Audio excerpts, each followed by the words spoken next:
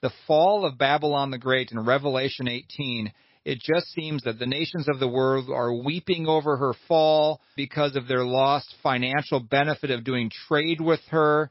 Is there any possibility that if America does lose its superpower status as a result of the economic downturn, this doesn't turn around fairly soon, this article is saying within the next month and a half or so, that America could be this Babylon the Great mentioned in Revelation 18?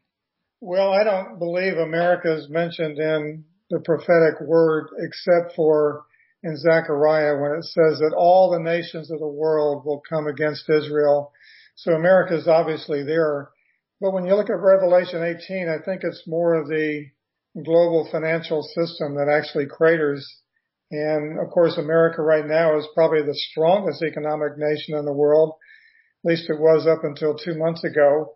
But I really do believe that the coronavirus will actually bring America down to a more even strength as far as the rest of the world is concerned economically.